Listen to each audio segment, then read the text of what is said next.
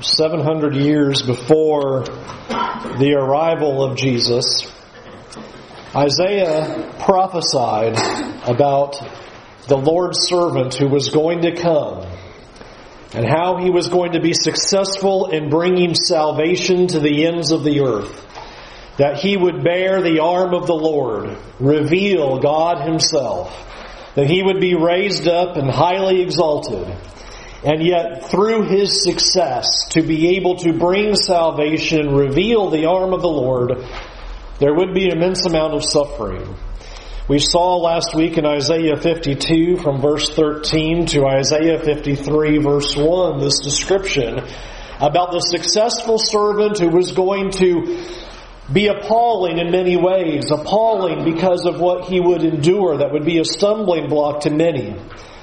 And he was appalling because of the covenant that he would create even with the Gentiles and bringing them to cleansing and covenant so that they could also receive salvation. Isaiah then poses the rhetorical question in Isaiah 53 and verse 1. Who has believed what he has heard from us? And the answer to that rhetorical question is no one.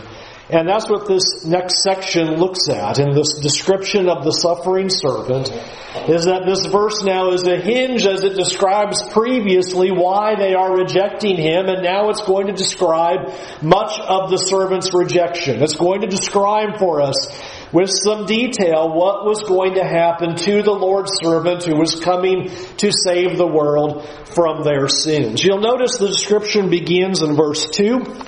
Then as we continue in our study of crushed for our iniquities, we see verse 2, for he grew up before him like a young plant. We have an interesting start to this in saying everybody is rejecting him.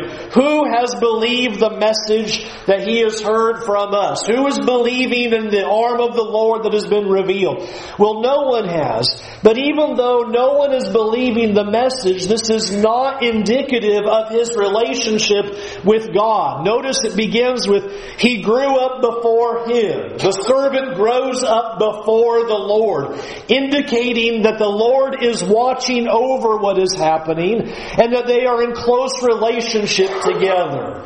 So he grows up before him, not outside of him, but in his very sight. But the description is so fascinating because it is, he grew up before him like a young plant. And this already then begins to indicate the humble beginnings of the arrival of the servant. That the servant is going to come, and he's not going to come in a way that you would expect the King of Kings and Lord of Lords to come. He is going to come with very humble beginnings that you would not expect for royalty. Not what you would expect for someone who is God Himself, who has come in the flesh. In fact, his beginnings are not only humble, but they are considered contemptible by the world at that time. You will see, like in the text, like over in the Gospel of John, like chapter 7 and verse 41 and chapter 7 and verse 52, that by Jesus coming from Galilee, that was something that he was held in contempt for. Galilee is not something that you said, well, that's a great place to be from, nor was it held in any regard whatsoever. And so for him to come from Galilee, you even had the religious leaders saying, hey, look through the scriptures and see if you can find that the Savior of the world would come from Galilee. In fact, even of his own disciples, as Jesus is calling them, as John 1 records for us, when told that they'd found this one from Nazareth, they said, well, can anything good come from Nazareth? Contemptible beginnings. Even where he comes from would cause people to reject him. His humble beginnings, that he does not match up with what the world expected him to be as the Savior who comes revealing the arm and salvation of our God. And so it begins, for he grew up before him like a young plant, and like a root out of dry ground. The root imagery not only in parallel with a young plant, but Isaiah earlier, in Isaiah chapter 11, has used the root image to speak of the Messiah, and Isaiah comes back to that as God tries to remind us that He's not just talking about any old servant. He's not talking about Cyrus's servant who's going to let the people go from the Babylonian captivity. He is talking about the Messiah himself. And many of the prophets use this imagery of a root or a branch that would come. And so the root image is to just designate, I'm talking about the Christ. I am talking about the Messiah who is coming to save. He was like a root that is out of dry ground. Now Isaiah has pictured this many, many times.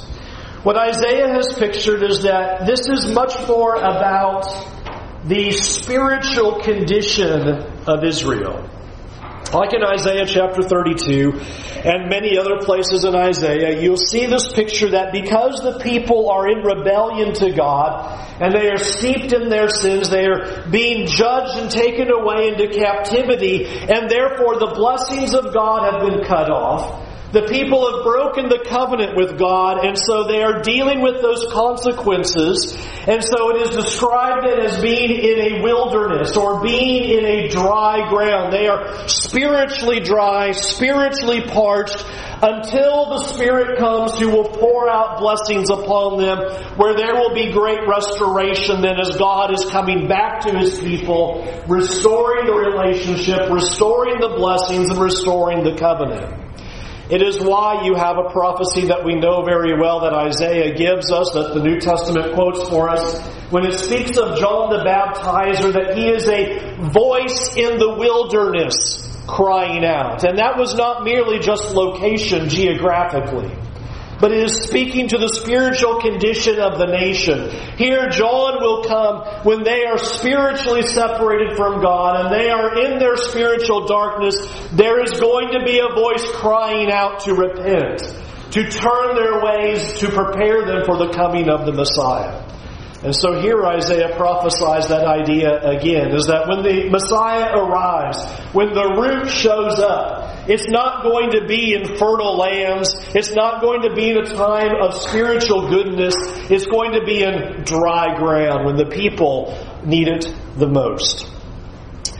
And then verse 2, 3 times. He had no form or majesty that we should look at him, and no beauty that we should desire him. 3 different ways to indicate he's not going to look like what you think he'll look like to be the king. There's nothing that is going to be about the Messiah, the Christ, when he arrives, the servant of the Lord who brings salvation. There will be nothing about him that you will look at him and you will go, oh, well, clearly he's the one. Let's all follow him.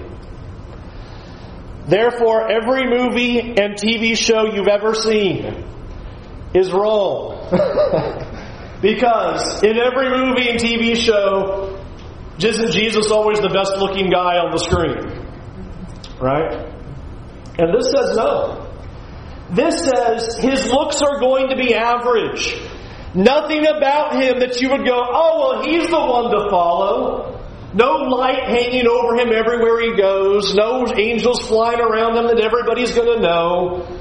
He's going to look like everybody else. There is nothing distinguishable about him in the slightest. In his appearance, in his beauty, in his form whatsoever. He doesn't look like a king. He is not like a King Saul that people would go, well, he's definitely the one. He's head and shoulders above. The rest will follow him. He just blends in with the crowd. Nothing about him that we would say he's a king to follow, that we would even begin to desire him, is what Isaiah says.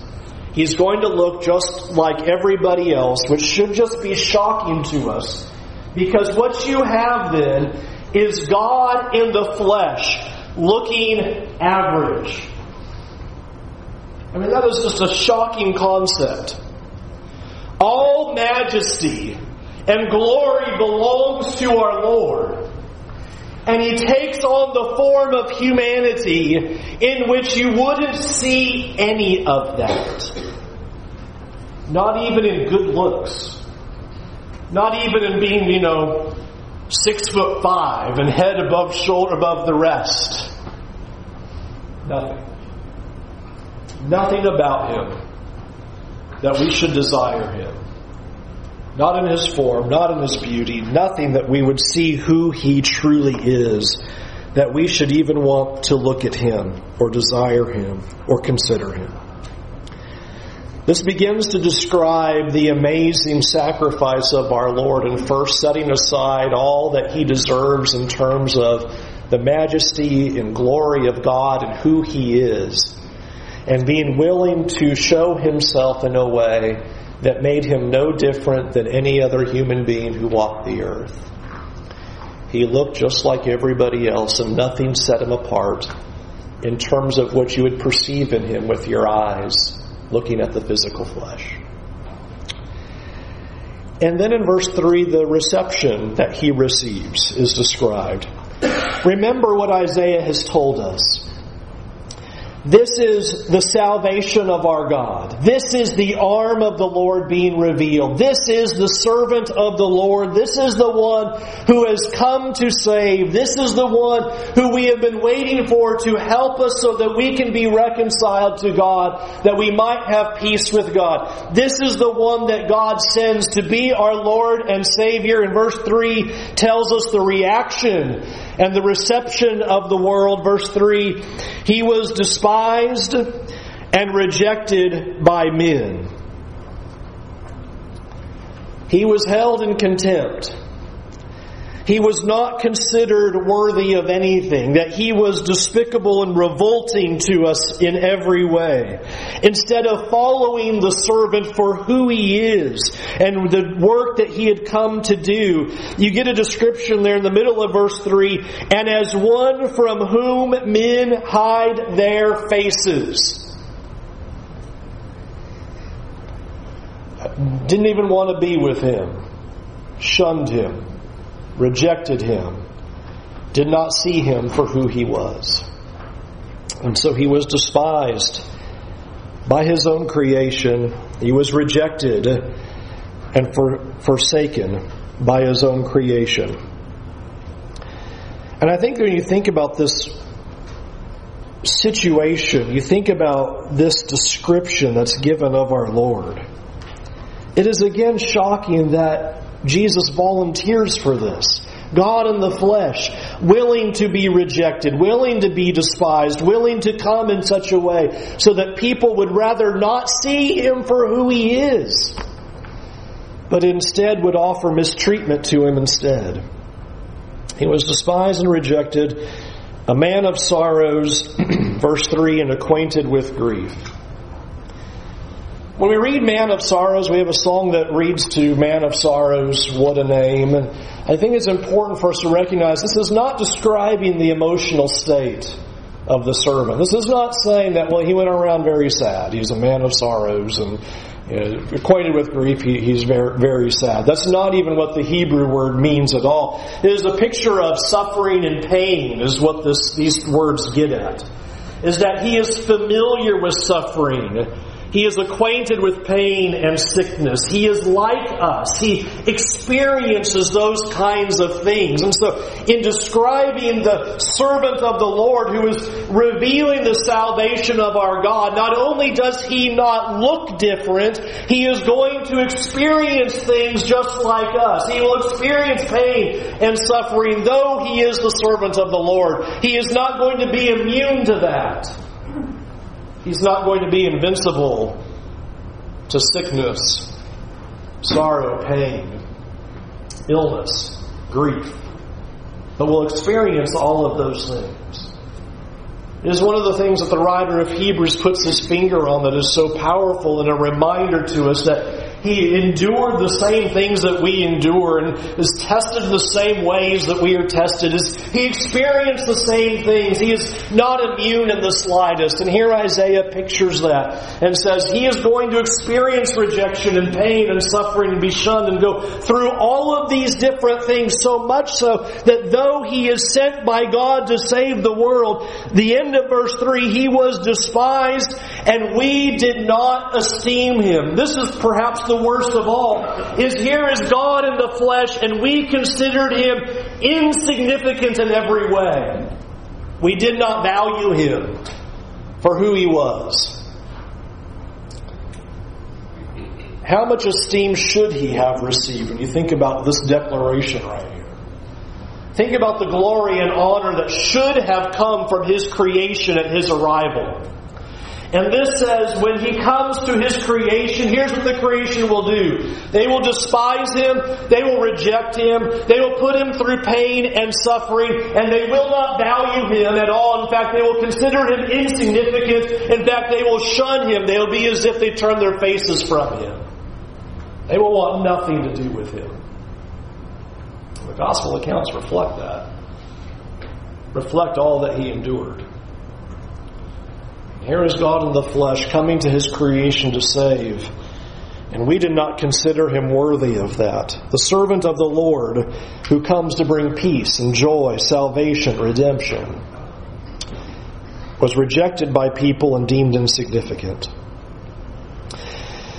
And that's what then transitions, which we're going to spend the rest of our time in verses 4 through 6, is looking at what the servant does now and what he's going to do for us.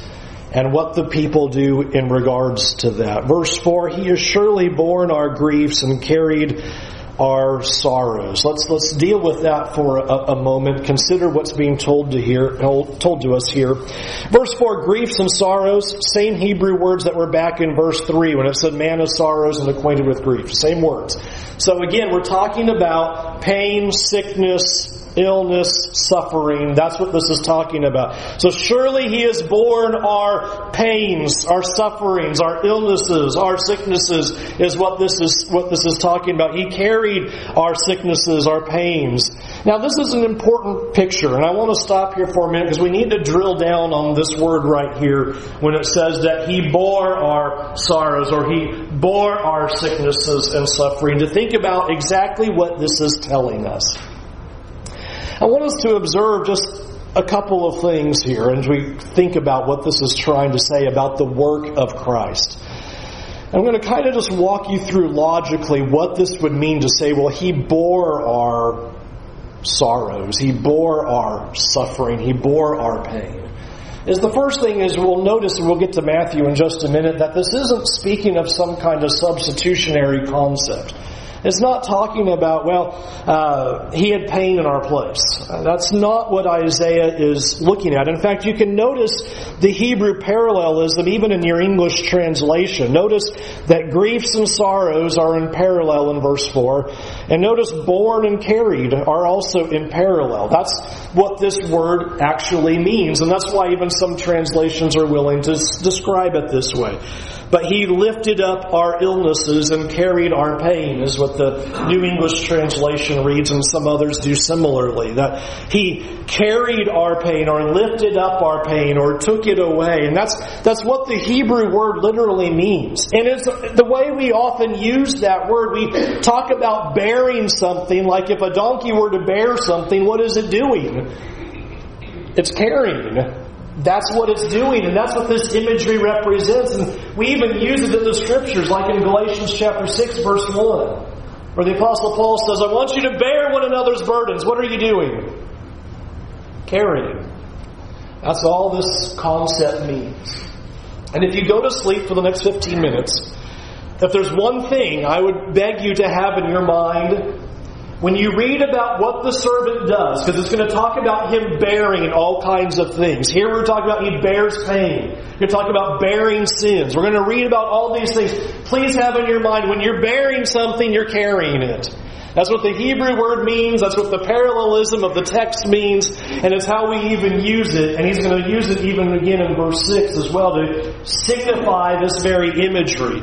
What he comes to do is he is lifting up our pains. He is lifting up or carrying our suffering. He is carrying the pains and carrying these difficulties. Which is really then how that's used over in Matthew chapter 8. This is quoted in perhaps a really surprising way maybe. Over in Matthew chapter 8 and verse 16, speaking of Jesus, that evening they brought to him many who were oppressed by demons. And he cast out the spirits with a word and healed all who were sick. Here's Jesus. He's doing miracles. He's casting out unclean spirits. He's healing the sick. This was to fulfill what was spoken by the prophet Isaiah. He took our illnesses and bore our diseases. You see it right there. What did that mean when it says there, well, He took our illnesses and bore our diseases? What's happening when He bears them? He's taking their illnesses away from them, right? They have unclean spirits, and He takes them away. They have illnesses that He's doing these miracles. He's healing them. He's taking them away. Please keep that in your mind. Did that mean that He had those sicknesses now? No. Did that mean now He had the unclean spirits now? No. It just means He took them away. He carried them away from us. And here is Matthew saying that's what that was referring to when Isaiah prophesied. Isaiah said He's going to come and He's going to take away our sicknesses. He's going to show Himself to be the Messiah, and that He comes and deals with pain and suffering and illnesses. He's going to do all those things. And of course, Isaiah's picturing something even greater, that it wouldn't just be physical sicknesses and physical suffering, but our greatest need of all, that our spiritual illness, as the text is going to go on to describe.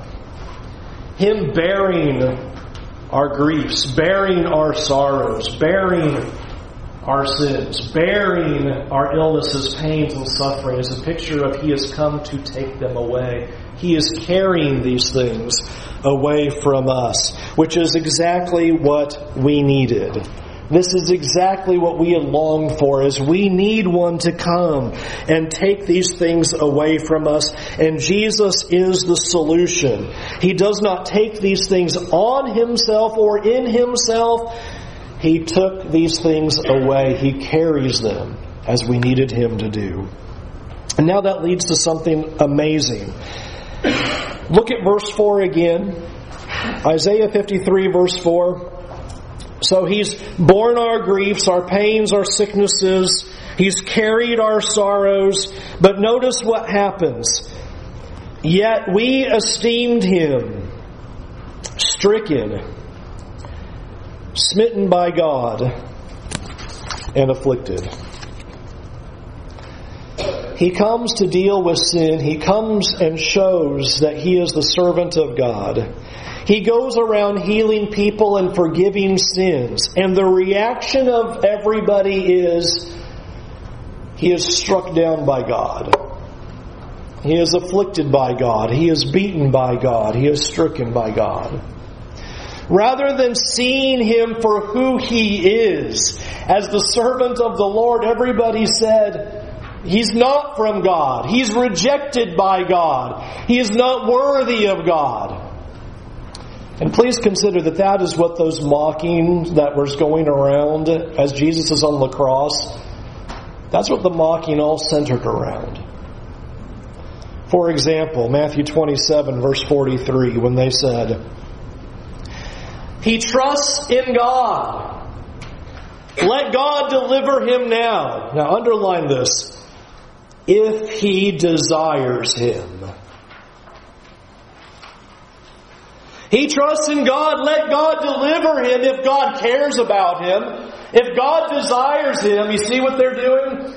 We considered Him rejected of God, stricken by God, struck down by God. He is sent by God to save the world, and we said, He's not from God at all. He's punished by God. He's rejected by God. He's afflicted by God. If God actually desires him, He'd do something about this cross scene, but we know He is rejected of God because of the way that He dies on the cross. And so everybody said He's not the Christ. He's not the servant of the Lord. He's not the Son of God. People thought He was dying for His own sins. That's what they are speaking about. If God desired Him, if He were innocent, this wouldn't be happening to Him. And He is condemned of God, is what they believed. And so what a contrast is made that verse 4 says, He comes and carries the pain and carries the sorrows and carries the suffering. And our response to Him coming to carry those things is to consider Him and esteem Him and value Him as struck down and cut off from God. rather than honoring him and praising him for who he is, we said he was unworthy of our praise altogether. But Isaiah wants to make sure that we don't think that. Again, this is all 700 years before Jesus arrives. And he wants to make sure we don't think that. So as you connect this together, get that 5 out of the way in your Bible there, that verse number. Just think about this connection. We esteemed him as stricken and smitten by God and afflicted. We saw him as punished by God. He's separated from God. But, verse 5, he was wounded for our transgressions. It wasn't for his actions. He's not going through this because of his own actions. He's not cut off from God because of something he did. And so Isaiah wants to make it very clear, it is for us. What we did, he is wounded and slain for our rebellion. In fact, verse 5, some translations do that. That's the most literal way to read that. He was wounded for our rebellion. It is our sins, it is our law breaking, it is our rebellion that causes him to be crushed. I grew up with the New King James. It reads bruised there. That's not strong enough. The word literally means to dash into pieces. And so most translations read, he was crushed. And that is right. He is crushed for our iniquities. He's wounded because of our rebellion. Not because of what he has done. But look at the effect of it. Upon him was the chastisement that brought us peace, and with his stripes we are healed. This is the most amazing thing. We are the ones in rebellion. We are the ones who transgressed. We are the ones who did not esteem him. We rejected him. We did not see him as worthy of any significance. We did not value him as the servant of God. And so we crucify him, and yet it says this was going to be designed by God to bring us peace. That our rebellion has caused us to be separated from God. We cannot have a relationship with God at all. Our sins are in the way. And there is no solution on our end to be able to solve that. There is no way for us to return to relationship with God. We have severed it, for God is a holy God. He is light, and in him there is no darkness at all. There is no sin. He cannot dwell with wickedness in the slightest. And every single one of us have broken God's law and stand in rebellion to God's law. And so God's solution is the servant, who will be crushed for our transgressions, who will be wounded and slain for our rebellion. And it says there so amazingly in verse 5, that brought us peace.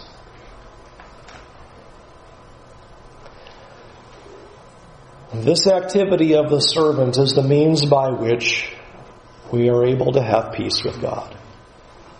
There's nothing that we could do to institute this peace. We stood as enemies of God. We stood in rebellion to God. We are worthy of the wrath of God for all that we had ever done.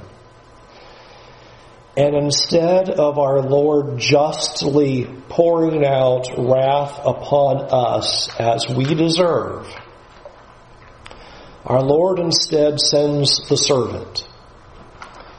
And through the suffering that he experiences, not because of his own sins, we are brought to peace. And now we can have relationship with God again. Notice the parallelism again in verse 5. And with his stripes we're healed. Now there is the spiritual healing that we need. Now we have hope again. Our rebellion has put us away from God. God acts on our behalf. and makes reconciliation possible, brings peace to us, and heals us of our sins. Heals us of the wounds of sin. Heals us from all that we've done.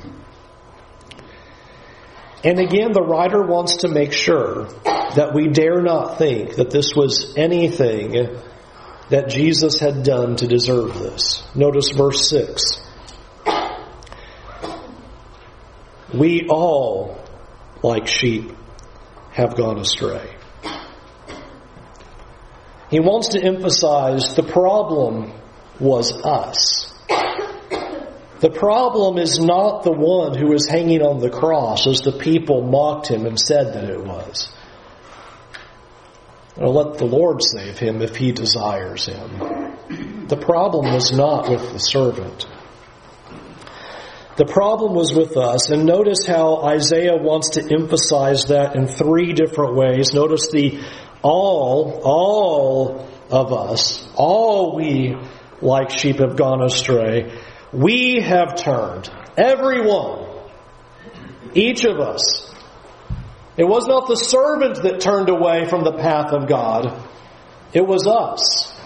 And I want us to recognize this language here at verse 6 is not saying that that's by accident.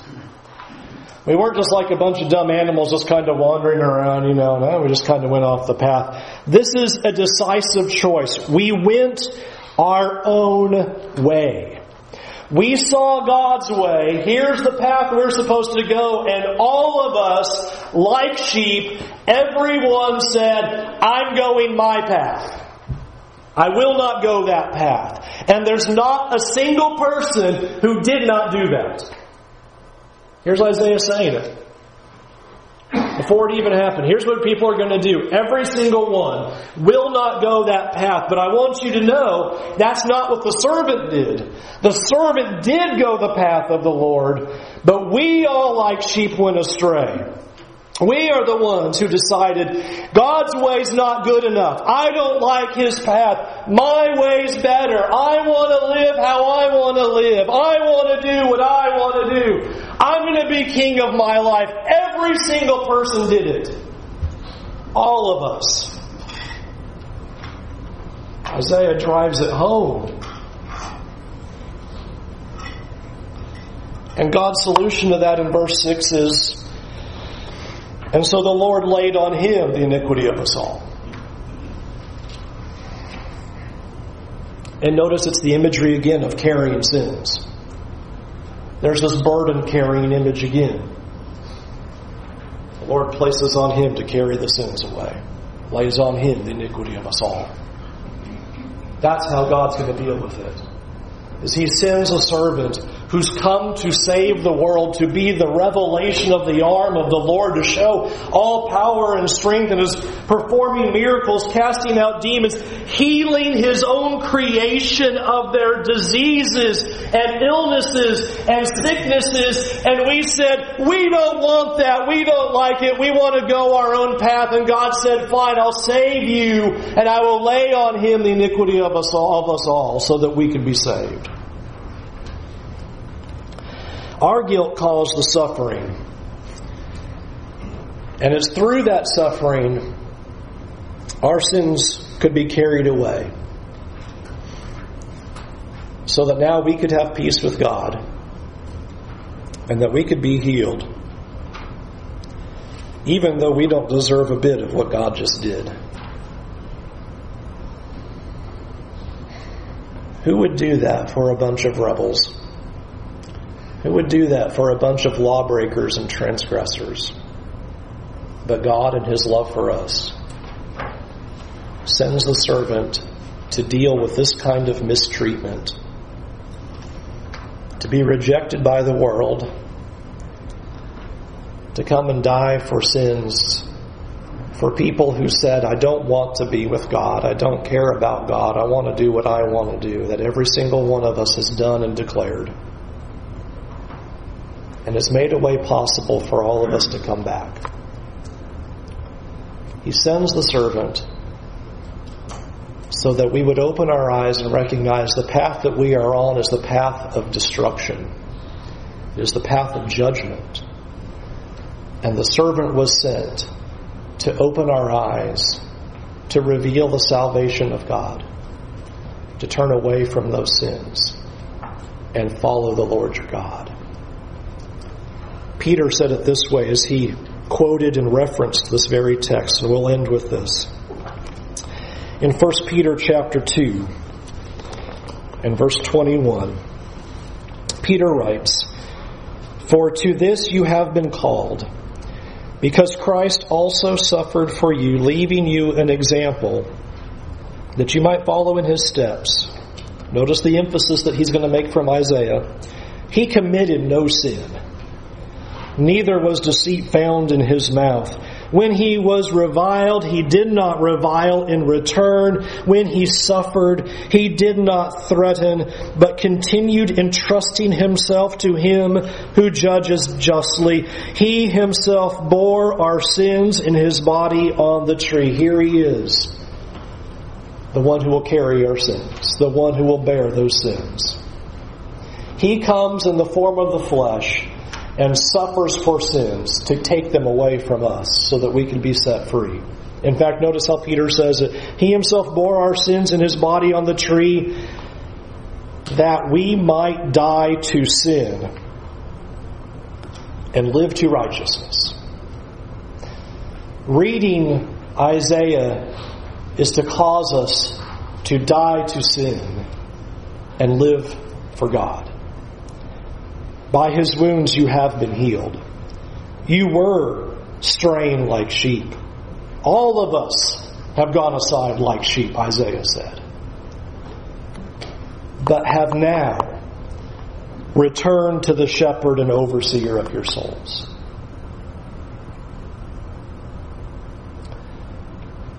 We serve a great shepherd who takes back his wandering sheep back into his fold if you'll listen to his voice. If you'll hear his words this morning of peace, healing, and reconciliation. Will you come to the shepherd? Will you come to Jesus who died for your sins? The one who has brought you peace, who suffered not for his own, not for what he did, but for all that we did. Will you die to sin and live for righteousness? I pray that that will motivate you today. I pray that it'll motivate you tomorrow and motivate you through this week and through your life. Look at the cross. See the suffering servant. He did it for you. That's how much he loves you. In the rebellion, love the Lord your God with all of your heart. If you have not done that, today's the opportunity. Your decision today, turn away from your sins, confess Jesus to be the Son of God, and be immersed in water. Have your sins washed away. Will you come and do that now while we stand and while we sing?